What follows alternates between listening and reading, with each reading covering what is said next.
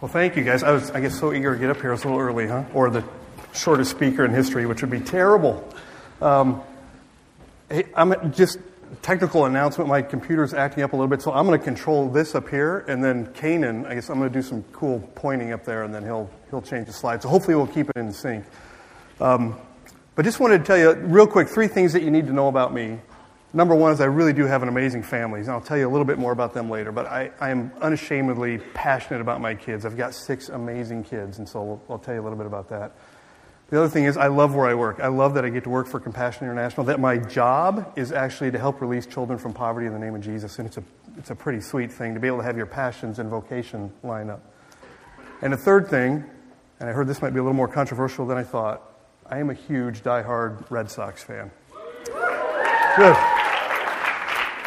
And so you can see this picture of Fenway. That's how I envision Fenway, right? And I've never actually been there. I tried to arrange my trip to get here a little early and take a tour yesterday, and I had all kinds of flight problems, got in late, so I didn't get into the park. But this is kind of how I imagine it, right? All the amazing stuff that's happened inside that building, the incredible history over 100 years, all the different plays and players that have been on that field, and I just kind of visualize it this way. And then last night, Corey was nice enough to take me around and drove me around, and I saw what it actually looks like. I thought, wow, that looks like, a used car garage or something. It's these amazing statues and then against a brick wall. And so I was kind of like, man, the inside is so cool, or at least I imagine it to be cool with all this history, but the outside's kind of like yucky. And that, of course, makes me think of God's heart for the poor. All right, that was probably the worst transition you're ever going to hear in your life, right? But somehow I've got to get from Red Sox, which I could talk about all day, to actually talk about what I'm here for, and that's God's heart for the poor. So I'm going to try to tie him in. You guys can tell me how well I do.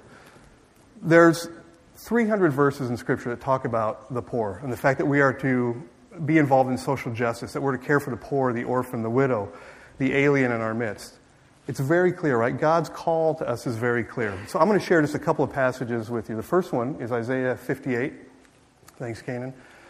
And this is not the whole chapter, but Isaiah 58 really starts with God's admonishment to his people that they're living a false religion, that they are all about what they look like and what it looks like on the outside and how important, how spiritual they are. And so specifically here it's talking about the practice of fasting. Because see, the people were fasting in a way that everybody would notice. It's kind of like going to an all-you-can-eat buffet and just grumbling all the time that your stomach hurts. And when everybody asks, hey, why aren't you eating? It's like, oh, well, I'm a pretty holy guy, and so I'm fasting right now. So I can't eat like the rest of you swine because I'm fasting, because I'm really close to the Lord. And right, it's all about what we look like. And it wasn't about trying to draw close to God. It wasn't trying to discern his will. It was really all about what they looked like on the outside. How spiritual did they look? And so he goes on in Isaiah and he says, that's not it. That's not the fasting that I want. But here's what it really looks like. If you really want to know what it looks like to follow me, it's this. Loose the chains of injustice. Untie the cords of the yoke. Set the oppressed free and break every yoke. Is it not to share your food with the hungry, to provide the poor and the wanderer with shelter, when you see the naked, to clothe them? See, God's pretty clear that really living out faith always involves caring for the poor and the vulnerable. Now we've got another verse. This is from Isaiah also, Isaiah 61. And this one is important because this is the first verse that Jesus said in his public ministry. So as his public ministry started, and he's in Nazareth, and he's in a synagogue, and he pulls out a scroll. I don't know if they were on shelves or in baskets. I don't know how he got it. But he pulls out a scroll, and he reads this verse. And you can kind of anticipate that everybody was wondering, what is this guy going to say? He's a new rabbi. What is he going to preach on? What is he going to say? And Jesus says this, right? The Spirit of the Lord is on me, because he has anointed me to proclaim good news to the poor. He has sent me to proclaim freedom to the prisoners, recovery of sight to the blind, to set the oppressed free. It's very clear that Jesus' entire ministry started with this proclamation to care for the poor and needy in our midst. As I said, 300 verses of Scripture, 300 that talk about the poor and the needy. We were not supposed to miss this. Just in case we did, I want to share one more. It's James 1:27. And I love James 1:27 because it's kind of like this just cuts right through it and makes it really clear. If you want to know what religion looks like, that God our Father accepts as pure and faultless, it's this. Look after the orphans and the widows in their distress and keep oneself from being polluted by the world. Widows and orphans, the most vulnerable people group on the planet. If you want to follow Jesus, if you want to follow God, you need to be about these things. So I think Scripture is clear. The question is, what do we do, right? What's the current state of the needy in our world today? And so I've got a couple of statistics that I want to show you. The first one is this 3.5 million. 3.5 million is the number of children who die every year from preventable causes. Preventable causes like malnutrition, pneumonia, malaria, diarrhea. Quick show of hands, who's ever had diarrhea? Hey, God bless you guys for raising your hands. I didn't think anybody would. And obviously the rest of you are lying, right? We've all had it. You need two things in the United States to combat diarrhea, right? A bottle of Gatorade is helpful. Kind of get those electrolytes back. And the other thing is hopefully a really loud bathroom fan, right? So nobody knows. But that's all you need. But it's amazing to think that hundreds of thousands of kids die from diarrhea. We're in a world where that ought not be so. That's a matter of injustice. We've got the ability to solve these things, and yet we don't. And hundreds of thousands, as you can see here, millions of kids dying for no reason. And this is kind of the stupid, ugly side of poverty, right? This is the side that we know we can change, but we just don't. Let me throw another statistic at you. There are 400 million children living in extreme poverty. Extreme poverty is defined primarily economically. That's $1.25 a day, trying to live on $1.25 a day. And the reality is you can't live on $1.25 a day. That threshold was defined to say anything below that you cannot provide for the basic necessities of life. There are 400 million kids that find themselves in that day-to-day situation. Now what about orphans? The Bible talks about orphans. There are 153 million orphans in the world today. Now the good news, if there could be good news when we talk about orphans, is that orphan means somebody who has lost one or both parents. Right? So likely a lot of these kids at least have one parent. The numbers on double orphans, those kids who have no adult in their life, is somewhere in the neighborhood of 17.8 million. Now, there's a big asterisk there, and there's a big asterisk because we really don't know what that number is. So I'd like to read you a quick little statement from the Christian Alliance for Orphans about this statistic. It says, one of the greatest weaknesses in global orphan estimates is that they include only orphans that are currently living in homes. They don't count the 2 to 8 million children living in institutions, nor do the estimates include the vast number of children who are living on the streets. Many estimate that to be upwards of 100 million kids. Kids that are involved in trafficking, participating in armed groups, or even exploited for labor. Thus, the global orphan statistics significantly underestimate the number of orphans worldwide. These are big numbers, right? When we look at statistics, usually that just kind of shuts us down and it numbs us because it's so big we don't know what we can do about it. 17.8 million, that's a problem, that's too bad. But what do we actually do? So I'd like to kind of get small here with you guys and tell you a story of a little boy I met. His name is Thabisu. And I met Thabisu in 2009 in Swaziland. Now, Swaziland, if you've heard of it, it's a very, very small country. It's in the southern part of Africa. It's primarily known for its incredible poverty and its HIV prevalency rate. So I was there with our church, and our church was just trying to set up a little feeding area for kids in Swaziland. And so we were going to try to learn kind of the customs and the people in place and see what can we do to come alongside and to help them develop themselves up out of this crushing poverty, and what can we do to combat HIV/AIDS. See, Swaziland has an average life expectancy of 32 years. The adult population, according to the World Health Organization, is between 40 and 60% HIV positive. Half of the population, half of the adult population is HIV positive. Thabisu lives in a town, Mahalabaneni. Mahalabaneni has an unemployment rate somewhere between 80 and 95%. Right? When you find somebody who has work, that's the small, small minority of this community. It is a tough, tough place to live. And on top of that, while there's a lot of great people, there's a lot of good things happening in Swaziland. There's Swazi nationals, there's people from South Africa coming and trying to help because the need is so desperate. But the reality is there's some cultural things within Swaziland and in a lot of places in Africa that make it incredibly difficult to have any long-term success in batting HIV. And for Swaziland, it's the prevalence of witch doctors and animistic religions. And how that plays out, we heard several stories. We heard one story about a community that was getting tested for HIV. And the good news was that antiretrovirals, right, the treatment for AIDS, the treatment that suppresses, makes AIDS go to sleep in your body, was available to all these people, but they had to be tested to know who was positive to get on the medicine. And so when this clinic came through and was testing this village, person after person was HIV positive. So much so that the witch doctor said, they're not actually testing you for HIV, they're shooting it into your arms, and he convinced the entire village to stop being tested. We heard another story about a grandmother who was caring for 3 kids, because I said that adult population was ravaged by HIV. So you find children, hundreds of children, and you find these go-go's, these grandmothers, who are caring for as many orphans as they can. And this one particular go-go, she was HIV positive, caring for 3 kids in her home. She was starting to get on her ARVs, and again, the witch doctor convinced her that she needed to stop that. The spirits were mad at her for being on the ARVs, and so she stopped, and the next message we heard, she had died, and these 3 kids were completely on their own. And there's another particularly despicable lie that happens around HIV. And in Swaziland, there are some that believe that if you are HIV positive and if you have sex with a virgin, that you will be cleansed from your HIV. Imagine what that does to this community. Right? Already a community where adults are largely absent, and now you've got this belief. It's into that. Oops.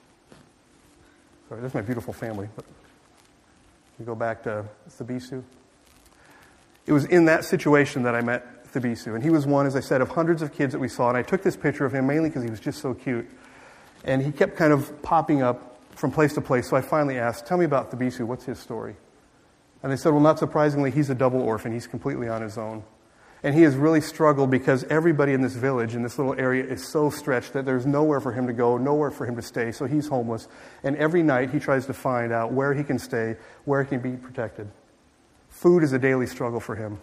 And then to make matters worse, they said that not only is Thabisu a double orphan, he's actually the head of his household. He's got a younger sibling that he is in care of. Now this is to put a face on those statistics, right? And I think it's easy for us when we hear statistics to dismiss them, but when we hear stories, we're moved, right? Some of you are probably angry because I'm not going to tell you the rest of his story. And you want to know what happens. And you probably are thinking, I would love to do something, right? And I can do something. I've had a great opportunity to be able to travel around the world with compassion and take sponsors out to see the work that we do. And everybody, when they meet these kids, when they hear these stories, they are so moved that they want to get active immediately. And it's, can I take them home? What can I do? How can I care for them? And I get that. That's kind of our natural response, right? And for me, I get that because that was something that motivated me. Thanks, Kanan. It motivated me in how we built our family. So as you look at this picture, you probably notice a couple of things about our family. Number one, my son who's in the middle has an enormous head. It's huge. I mean, look, it's like twice the size of my little kids' heads, and we can't find caps for him or anything. We actually weighed it one time. It's 57 pounds. He's got a huge head. Other than that, you might see that we're a transracial family, right? We've got 3 adopted kids. Damon, who's the one in green, he's obviously very happy to be in this photo. Yeah, that's kind of bad. That's actually his smile. That's about as good as it gets. But Damon we adopted out of the foster care system when we lived in Los Angeles. The other 2 boys are from Ethiopia. And so adoption has been on my heart and a part of who our family is for a long time. And here's where I want to be really careful today, because I want to be honoring to adoption. I think adoption is a tremendous thing. I think there ought to be more adoption. But the reality is adoption's not enough. And too often when we look at adoption, we think that that's the only way. If the Bible calls us to care about orphans, that equals adoption, and there's no other plan. There's no other way to do it. See, the reality is 40% of all couples seriously consider adoption. Less than 1%, right? A fraction of a percent actually go through with it. I've got a close friend back home who's just starting his family. He's got a 3-year-old boy. His wife's pregnant with their 2nd child. And as happens a lot as we kind of talk, he says, I was thinking about adoption too. It's been on my heart. And he says, and for us, I think we're really called to care for maybe a child who's had some sexual abuse in their past. And I think, man, that's awesome, right? If ever there's kids that need love, that need hope, that need stability, that's it. And so I was encouraging him in that, but he said, so someday when we kind of settle down and when we've got our family a little more stable, then we'll probably adopt it. I'm just thinking, man, those kids are there now. Those kids need help now. Don't wait for just adoption. But we always tend to put it off and say adoption is the solution, and we don't realize that there's other things right in front of us. Now let me go back to these statistics a little bit earlier. 17.8 million double orphans in the world. International adoptions, right? Those kids that have kind of been taken out of these really destitute, poor areas and brought to the more developed world. As of 2011, or in 2011, sorry, those are the most recent statistics I could find, there were 23,000 international adoptions. So guys, even if we grow adoption, and I think we should, I hope we do, it's not enough. It cannot be our only strategy. Because that leaves us with somewhere in the neighborhood of 17.7 million children that are still without a home, that are still without parents. Now, in working where I do at Compassion, we also kind of think a lot about development and development practices and kind of what's the long-term way that we can start to release these entire countries from poverty, not just rescue individual children. And so in development circles, there's this big idea of human capital, and the way that you're going to get out of poverty is to develop human capital. It's not about the resources, it's not about providing aid, it's about encouraging people that they have the potential, they have the God-given ability to make their life better than they know. And so if we would take en masse children out of these developing worlds and put them into the Western world, you would see this kind of have and have not thing get completely out of scale. So you see, it doesn't even make good development sense to rob that human capital from the developing world. So the question is, if we believe that God has called us to care for the orphan, right, and that's everybody. That's not just me, that's not just the small percentage of people that adopt, but we are all called to care for the orphan. So the question is, what do we do? Right? Do we take action or do we respond with apathy? I'm wearing this cute little bracelet today. This is not a Livestrong bracelet. This is from a friend of mine who sent this to me in exchange for $4. I gave him $4, and this is actually related to Swaziland and some HIV training that they do there. And I think a lot of times that's kind of the length that we go for the poor and the orphan, right? If we look back at Isaiah 58, what I told you at the beginning, where Isaiah is lambasting these people for having a false religion, false piety. I sit back and I imagine myself side by side with Isaiah, just like, preach it, brother, let him have it. Give him both barrels, right? And I think that I'm on this side. And the reality is, if I would turn around, he's talking to me. Right? Because I'm not actually living that life. I'm not living that life that I claim. I wear a bracelet and people ask me about it and I get to say, yeah, pretty involved in AIDS in Swaziland. I spent $4. I'm not saying bracelets are wrong or T-shirts or shoes or any of that, right? Advocacy and telling those stories is critically important, but we've got to understand that we've got to actually take credible action in some of these areas. Lest we're that church that's being spit out. Now that leads me to this little statement that I love. This is from the Luzon Movement. Luzon Movement is a collection of Christian relief and development organizations from around the world. And they had this statement around children and young people. Children and young people are the church of today, not merely of tomorrow. That's one of the things I want you guys to make sure that you understand, because when you're in college, so much of your time can be about preparing for the future, right? Your future's not there yet. And it's all about the decisions and lining things up, and then someday, one day, when you get out of college, that's when you'll get more active in whatever, family, career, ministry. But the reality is, guys, we need you. The reality is you guys are the church of today, not the church of the someday. You see, as I look back on my generation and how we used to do giving, how we would do ministry was basically, I'll give a check, or you can, better yet, take it direct deposit so I don't have to be bothered about it, and go do your ministry work, and that's great. I'm going to keep working in business. Right? Because our whole self was tied up in how much money we had and positions that we had, and that was a sign of God's favor on us the higher that we worked up. And what I love about your generation, and I apologize for talking like you're all one big thing, but research tells us that the millennial generation, that's distasteful. Right? We want to get involved. We want to get our hands dirty. We want to be involved in places where our heart and our head can come together, where our gifts can be put to use. Not let somebody else do it, but we want to do it ourselves. And that's a message, guys, that the church needs to hear. The church of today needs to hear that. So you need to be involved in your local churches here in this campus and be empowered that you are the church of today, not just the church of someday. See, Bryant Myers, who's a great developmental thinker, talks a lot about the role of the church. And I always think it's interesting, why in the world did God even ask us to care for the poor? Right? We're kind of inefficient. We're not very good at it. We're not always motivated to do that. Why didn't he just solve it? I mean, how many times have we heard, I would believe in God if it were not for this? I can't believe that a loving God would allow this to happen. You guys have probably heard that. You've probably even thought that. And the reality is that God has called us into this work. Right? He's called us not because he's unable, but because there's some benefit in it for us. There's some deep spiritual benefit in us when we align ourselves with the things that God is passionate about. And so Brant Myers in this quote reminds us that God's work is not done. Right? God's story is not just about what he has done, but it's about what he is doing through his church. God is still writing the story, and incredibly, he has invited us to participate in the completion of his project. God is working through his local church. The local church is us, right? It's the body of Christ. He's working through the church, doing what he has been doing since the fall, working for the redemption, transformation, and restoration of human beings. Restoration of human beings, their relationships, and the creation in which they live. You see, God has been about those three things since Genesis, and it won't be over until Revelation. And the kind of cool thing is, although it's a scary thing, is that He's called us to be co-laborers in that. Right? We are about those same things. We are about the transformation, restoration, and redemption of human beings. So the question is, how do we do that? The World Bank, which I've kind of referenced a couple of times today, and they've got various degrees of poverty, and they've defined poverty, usually in economic terms. And they kind of found that they were just not making a big difference when they just tried to address the economic needs of the poor. So they actually did a large study. They asked 60,000 poor people, what do you say poverty is? And here's one quote that I love that I think kind of sums it all up. This is a poor woman, and she says, "For the poor person, everything is terrible. Illness, humiliation, shame. We are cripples. We are afraid of everything. We depend on everyone. No one needs us. We are like garbage that everyone wants to get rid of." Now, the interesting thing when you start thinking about poverty relief and helping the least of these is that we always think it's about providing stuff, right? It's always providing money or resources or giving them enough. But you don't even see that in here.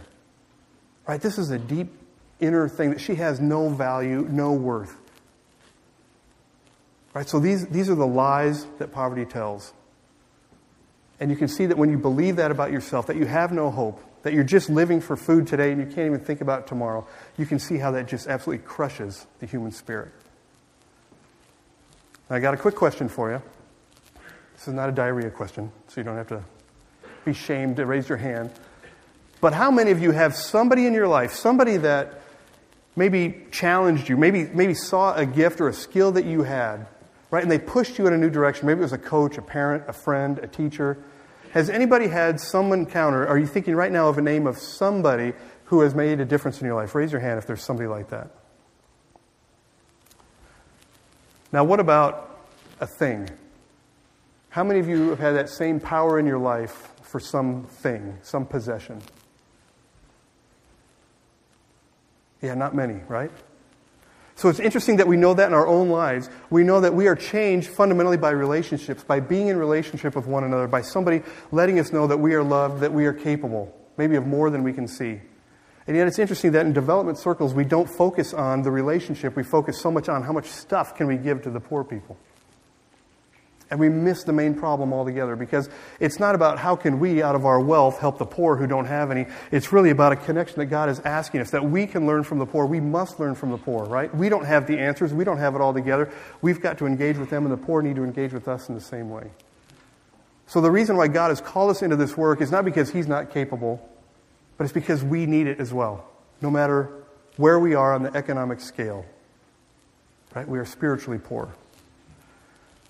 Now, I made fun of my son's big head, so you probably can't read this. I'll read this to you. I made fun of his big head, so I want to brag on him a little bit because I really am awfully proud of him, other than his head is too big. But other than that, he's a great kid. He's a sophomore right now at Dallas Baptist, going to school out there. And he, probably like a lot of you guys, has got this constant struggle with finances. Right? So he doesn't have enough to pay for school every year, so he's getting a little bit more in debt every semester. He's thinking about transferring. He'd like to go to postgraduate school, so he knows that's going to be even more debt. So he stresses out all the time, literally to the point where he's got some bald spots in his head that are just stress-related, is what the doctor tells us. So big head and bald. Well, I'm painting him out like a freak. He's a good kid. He really is. Yeah, I'll meet him someday.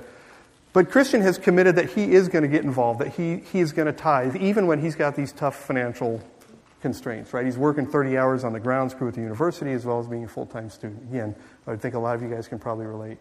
But I love that he's decided that he is going to be a part of the solution. Now, it's a little bit easier for him maybe because of where I work. He's been able to travel and see kind of the work of compassion overseas. So he sponsored a little boy. He sponsored a boy, Irakose. And I let Christian know that a part of what he needs to do is make sure that he's speaking truth into this child, because the sponsorship is great, but he's got an opportunity to actually disciple this kid halfway around the world. So Christian wrote him a letter. Right on the little bio, it said that he was interested in math, and so Christian was saying, "Hey, maybe someday you can be an accountant or continue to study in that and see where it leads. And I love you, and I can't wait to be your sponsor and see what you're going to grow up to be and walk through that with you. And I think you've got great potential, and God loves you." It's kind of all that stuff that we kind of think of, it's a cliche after cliche, right? So Christian sends off this letter, and it's like 3 months later, because compassion's crazy slow. I don't know how we deliver mail. So the mail gets there, and Irakose sends a letter back. And I get this text from my son. He says, my letter to Irikoze was awesome. It said he makes someone read my letter to him every single day. See, Irikoze is not so interested in all the stuff that he gets, but he needs somebody to step into his life and tell him that he's loved, that he has potential, that tomorrow can be better than today. There's a great developmental psychologist, Yuri Bronfenbrenner, and Yuri Bronfenbrenner has written books and articles around child development. And he sums it up with this quote. With all the psychology and all the other things about what we can do with children, he ends it with this. First, last, and always, somebody's got to be crazy about that kid. If you want to know how to develop a child, if you want to know how to reach him, if you want to know how to live out James 1:27, right, to care for the least of these, it's to be crazy about a kid. Now, I don't know what your situations are, but I will tell you, we are all called to do this work. And we're not called to do it someday. We're not called to buy a bracelet and call it good, check it off our list. It's to be our lifestyle, right? God wants us to be in community, in fellowship with folks that are different from us, right? Folks that are on the outsides of our culture, our society, perhaps. But there are many ways to do that. Like with my son, one way is compassion, and that's kind of having a relationship with a kid halfway around the world. But likely, you guys already have those kids in your life, maybe that you need to be prioritizing. Maybe it's a niece, maybe it's a little sister or brother that needs to hear about you, that hangs on every word that you say because you're their big brother, big sister, and what you think means the world to them. And maybe you will be that person to say those words, speak those words of encouragement that could absolutely transform their life. Maybe those kids are at your church, right? And you don't feel like you get to do much at church. You just kind of show up and you sit back and you listen to the sermon and then you walk out and you're done. But again, you're the church of today, so how can you get involved with those kids? How can you prioritize those kids in your midst? What about your community, right? We know there's great need in the community. Same thing. Are you going to wait for somebody to give you an opportunity, or are you going to actually go and find it?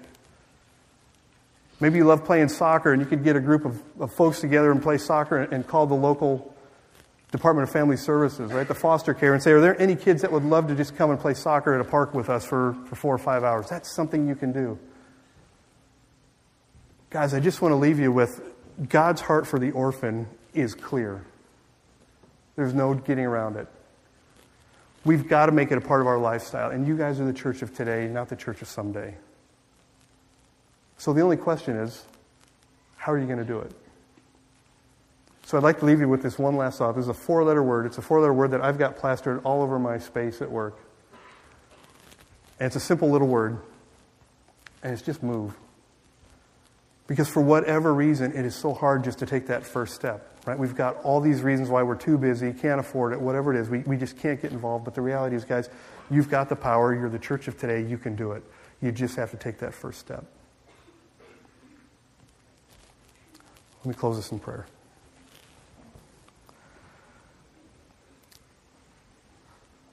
Father, I thank you for the kids in this room, Lord, the heart. Father, I know the desire to make something of themselves, to make the world a better place, Father, and I thank you for that heartbeat. Lord, I apologize that I have not done enough, and even as I'm up here trying to encourage people to get involved for the poor and the vulnerable, for the orphan, Lord, I know that I fall short all the time, and Father, I just ask for your forgiveness on me. And Lord, for all of us that do a better job talking about how important our faith is, that, man, sometimes it's hard to see us even live it out. So, Father, I would just pray that your Holy Spirit would be moving, that you would put ideas and thoughts into people's heads, maybe an image of a child that they could have an impact on. Maybe it's a friend, maybe it's just somebody, Lord, somebody who's hurting and wanting. And Lord, we understand that we are your hands and feet. Father, you've called us to partner in this because we have great need in our lives, and the only way we're going to get our need met is by finding you at that place of serving others. So, Father, as we leave this place this morning, we just ask that you remind us all to move, to take action, to be the hands and feet of your kingdom. In the name of your Son, we pray. Amen. Thank you.